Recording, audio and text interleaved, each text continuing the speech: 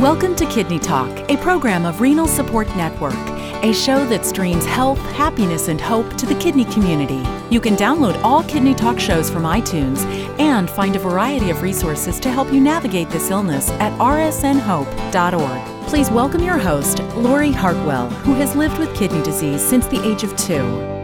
Hello, everybody. Welcome to another edition of Kidney Talk. I'm excited today because, every year RSN has an essay contest and we get hundreds of essays, and it's so difficult to pick the winners. We have a group of judges, and I'm so happy today we have our first place winner, Risa Simon, and she wrote a incredible essay called Desperate Truth Seekers. And the theme this year was, provide an example how you are your own advocate. So we're so happy to have Risa on the phone today. Welcome to the show. Well, thank you, Lori. It's truly a privilege to be on your show. I'm one of your biggest fans. Oh, well, thank you.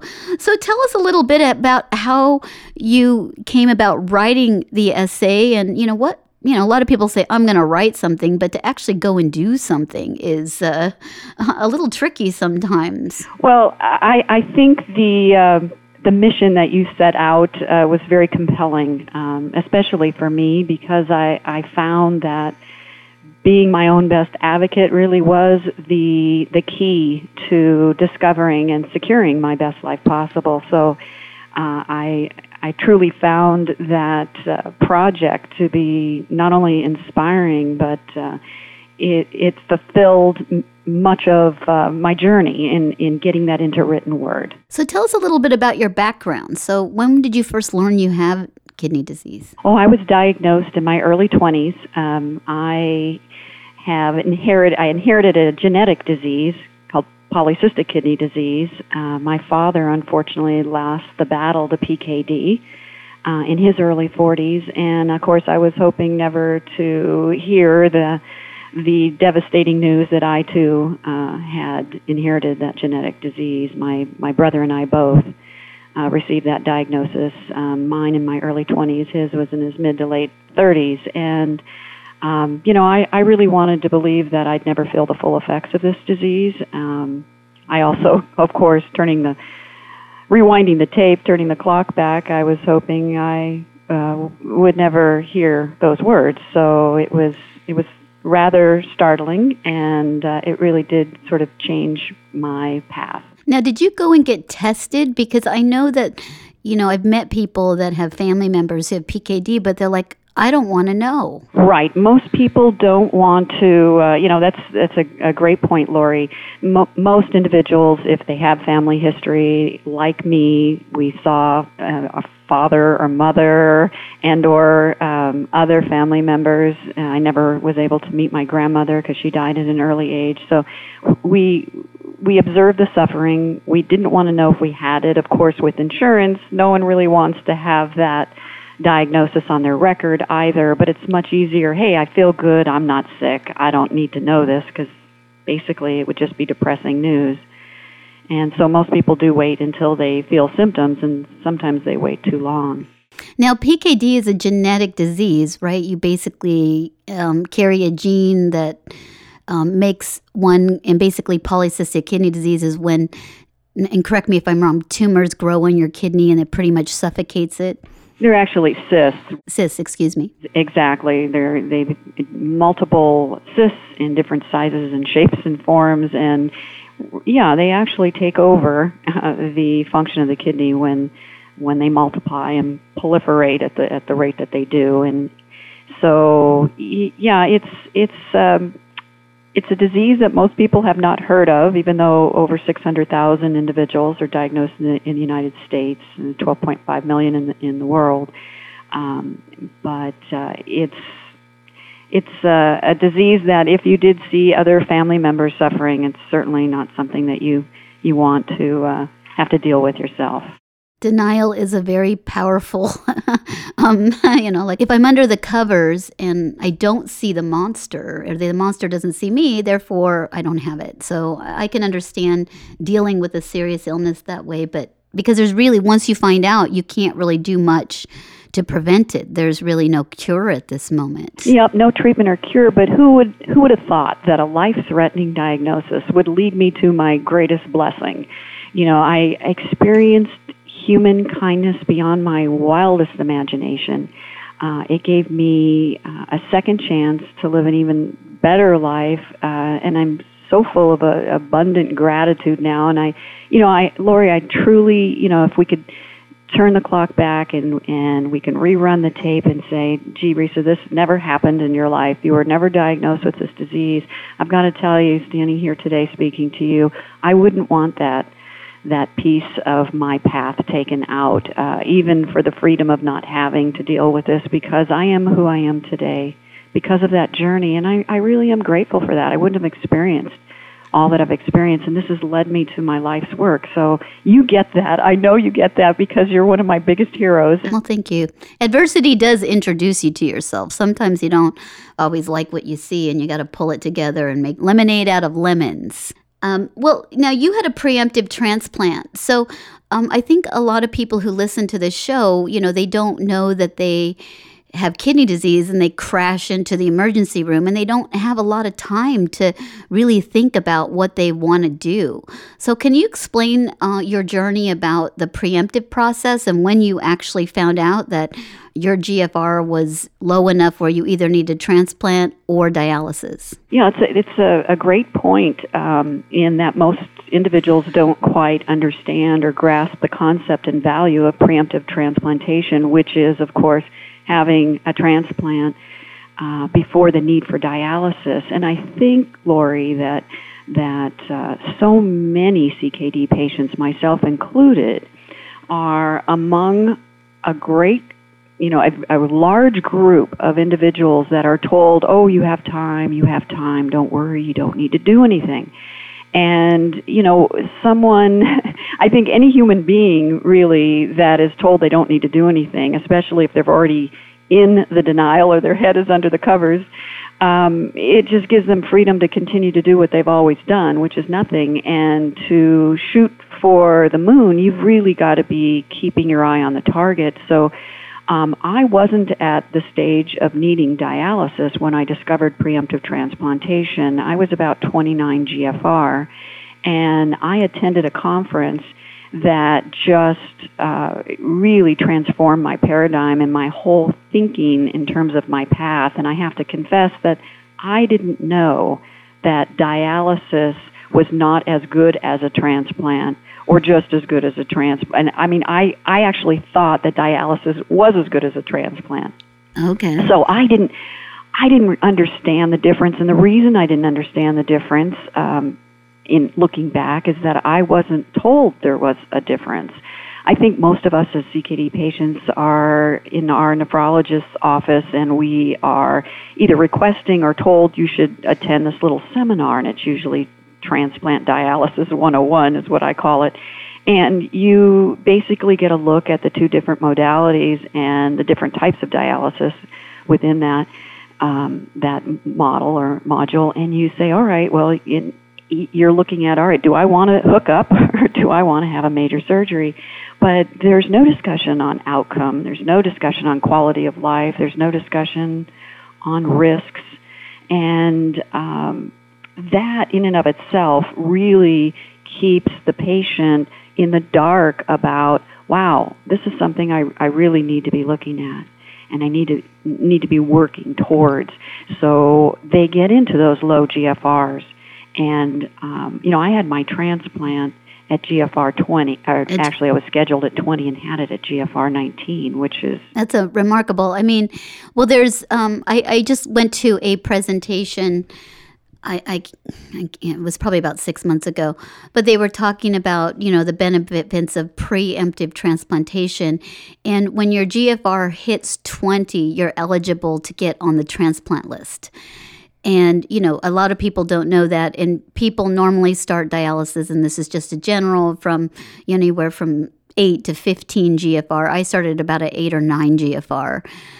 If you're diabetic, they suggest a little bit, like to be closer to 15 or, everybody has their own rules. And it was interesting, but you definitely have better outcomes of when you have a preemptive transplant because you're not exposing yourself to having additional surgeries for access. And then when you have a catheter or a graft placed in your body, it causes inflammation in your body.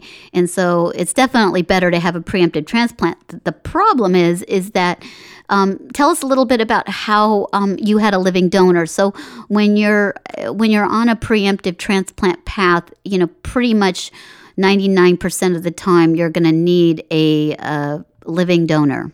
Absolutely, and I might just also add that in order for me to have a transplant at GFR 19, I really needed to have a discussion with my nephrologist. And as I had those discussions over and over again, I want to be evaluated was the discussion. I was told, it's too early, you're way ahead of yourself. Fortunately, I came across an article in the PKD Progress magazine that discussed an ideal time to be evaluated is at 25 GFR. And boy, I felt I had finally discovered the buried treasure. It's like finally a person of authority. It was a nephrologist that had put this, it was an interview that was published, and I said, finally I have an authority that is discussing a number beyond what anybody ever discusses, and it's usually less than 20 is when you start this process. If I hadn't started at 25 GFR, I certainly would not be I wouldn't have been at 19, and I don't even know if the momentum would have been the same because I was so healthy, Lori. I could keep my spirits up. I had the energy, I had the enthusiasm, and I had the drive, and I was able to tell my story, and it really became more about something bigger than myself because the more I explored, the more I discovered, the more I realized I really didn't know much at all, and most CKD patients didn't know much at all. The more you know, the less you know. I mean, I always find out like, oh God, I thought I knew that. So, when you start to seek knowledge, I mean, I feel that I'm pretty educated about different aspects, but I learn things every day. And, I mean, it's interesting because, the GFR, when you get transplanted, different physicians have different perspectives, and some of them feel you should wait till like a 12 or 13. So, because maybe you could get 3 more years out of your life without a transplant and still maintain health. And there's studies coming out, and I like to tell people that it's a medical practice, and we're the people they're practicing on. So people change ideas and thoughts, and you really have to be your own advocate and figure out your own path. Because if you ask 2 doctors, you might get 2 different answers. You probably will get 2 different answers in some occasions.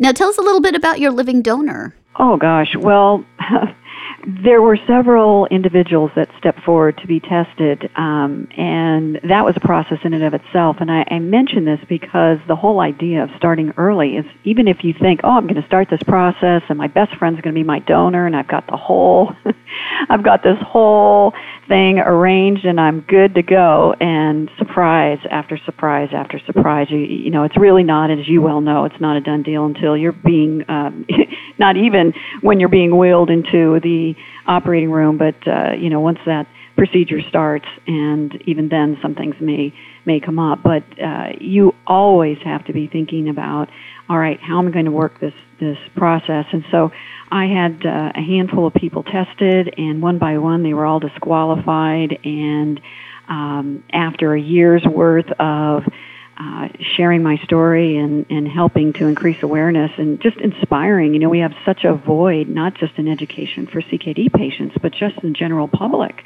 that you don't have to be dead to donate. Most people think this has to come at the end of their life.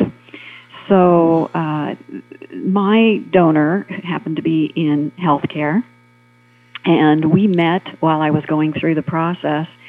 And I was very fortunate in my exploration process. I wanted to learn more, so I was asking to talk to people that were involved in the transplant process at my transplant center. And I met an incredible human being that, as she describes, we had a kindred spirit from the moment we met. I felt something magical when we met as well, and she had a desire to do more. She, as a registered nurse, and an administrator of a transplant department, had seen so many lives lost due to reluctance in organ donation. And she had made a commitment to herself that she was going to make a difference, and talk about being blessed and being at the right time at the right place. Tell us a little bit about the surgery and your donor's recovery time. Oh, well, that was an incredible process as well. Of course, as a recipient, we always are concerned about our donors, and she was, number one, being a nurse, I think she knew what to expect. But she did remarkably well, and I was out of the hospital in 4 days, and she was out in a day and a half.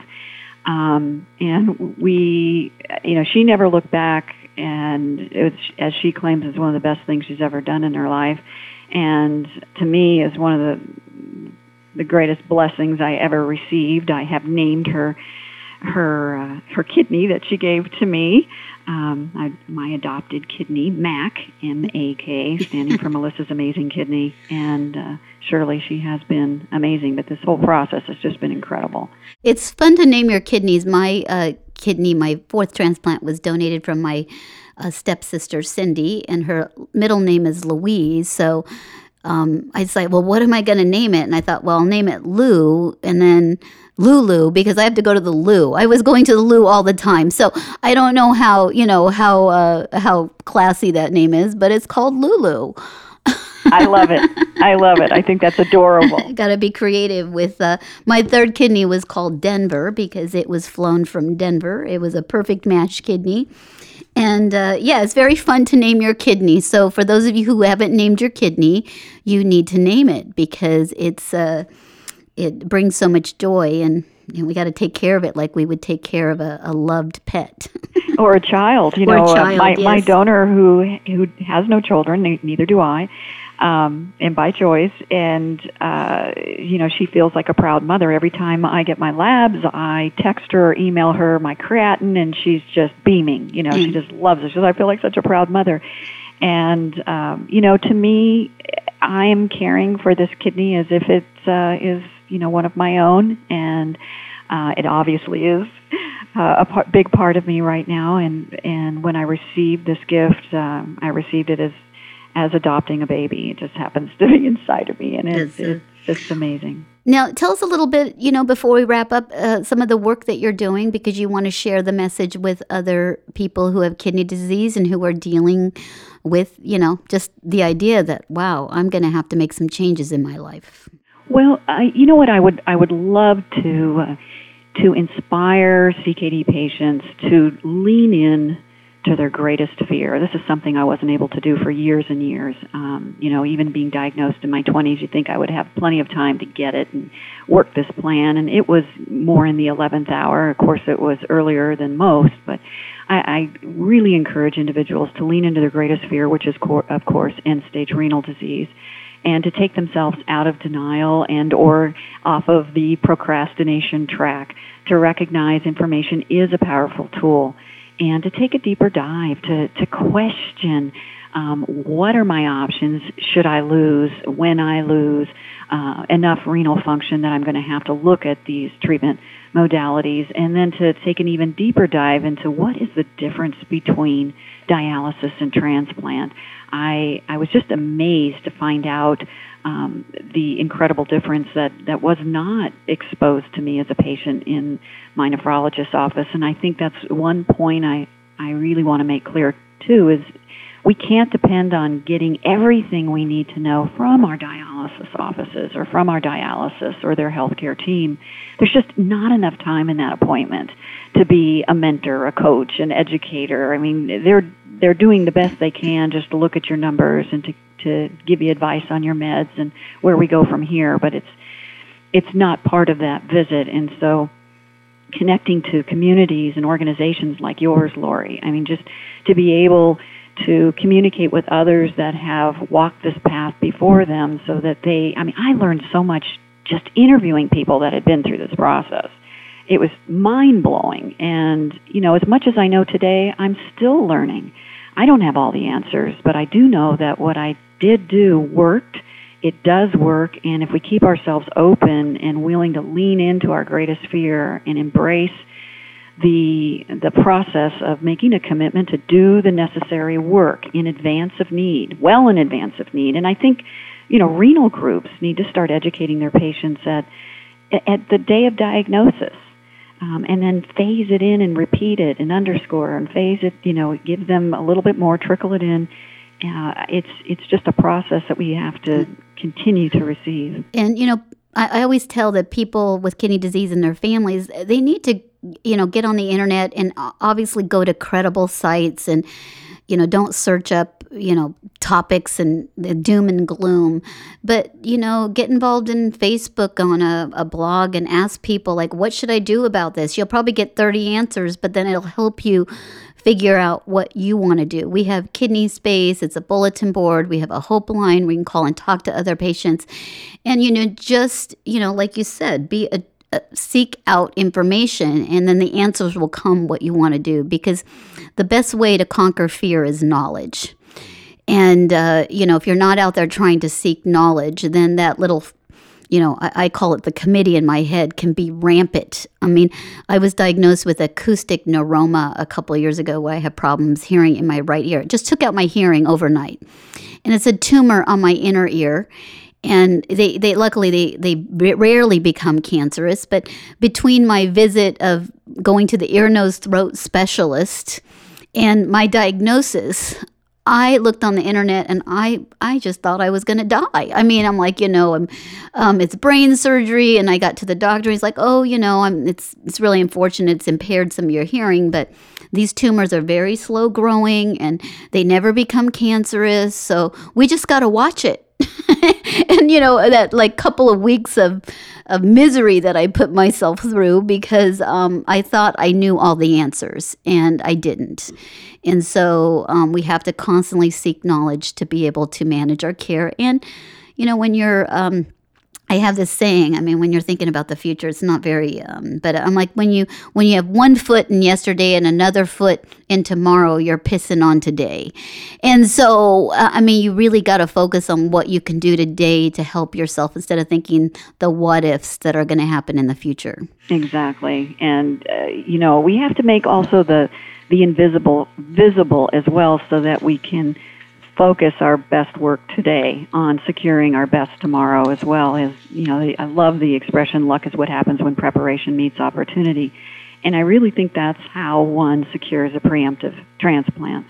And it's really not luck, it is preparation, but I do feel like I'm the luckiest girl in the whole wide world. And I know that the proactive postures that we can take can make a huge difference. Now, to wrap up, tell us a little bit about your book and your blog, and so of people listening, if they want to tune in and learn more about it. Yeah, my book is entitled Shift Your Fate, Life-Changing Wisdom for Proactive Kidney Patients, speaking of proactive, and it's really offering new hope for kidney patients. My goal is to create a wake-up call for those of us, myself included, who are sleepwalking our way to dialysis. I think that this lack of information really leaves us in the dark, and we don't know where to go. And even if we're going to be proactive, how do you go about being proactive? How do you share your story? How do you elicit curiosity and interest? If you feel that transplant is the way you want to go, and living kidney donation is what you'd like to secure so that you can avoid or bypass dialysis, which I was blessed to be able to do through this preemptive transplantation. And there's just so many things that I had no idea how I was going to go about it or what I needed to do. And since I learned so much throughout this journey, I decided that I needed to document some of that information in a publication that individuals could be able to start this process and look to some tips and tools and templates and scripts and get familiar with, okay, I get it. This is how I reach out more to social arenas. This is how I connect with support communities. This is what my goal is, and this is how I stay positive and focused. Because, sometimes just looking at your labs can get you so down, and we need to keep our focus. For me, and I really encourage everyone through this book, that if we keep our focus on all those in need and we keep our message tied into helping everyone, as you do, Lori, on a daily basis, you're my Energizer bunny. You're so far beyond what anybody is doing in this arena. And I so admire your work, and you have inspired me. And I hope through this interview that we continue to inspire others to take these pearls and to use it for themselves, and know that, for myself, I was able to be taken off that list through a living kidney donor, and I think it becomes almost a responsibility for those of us that can do that. We've got 98,000 people waiting on a list right now. If we can take ourselves off and give somebody else our place in line, so to speak, what a great way to pay it forward and do something for ourselves as well as the greater good. The book is, by the way, available on Amazon. Well, thank you, Risa, and I really appreciate you sharing your story and sharing your incredible essay with us. You can get that at our website under rsnhope.org, and if you want to learn more about Risa, go to shiftyourfate.com, and you can learn all about Risa and what she's doing. So thank you so much, Risa. I really appreciate your time, and keep up the good work. Oh, thank you, Lori. It's truly a privilege. Thank you so much for having me on the show. Thanks for listening to Kidney Talk, a program of Renal Support Network. Please make sure to find us on Facebook or sign up for our newsletter at rsnhope.org. Kidney Talk is intended for informational purposes only. It is not intended to be a substitute for professional medical advice, diagnosis, or treatment from your physician. Always seek the advice of your own healthcare provider regarding your medical condition.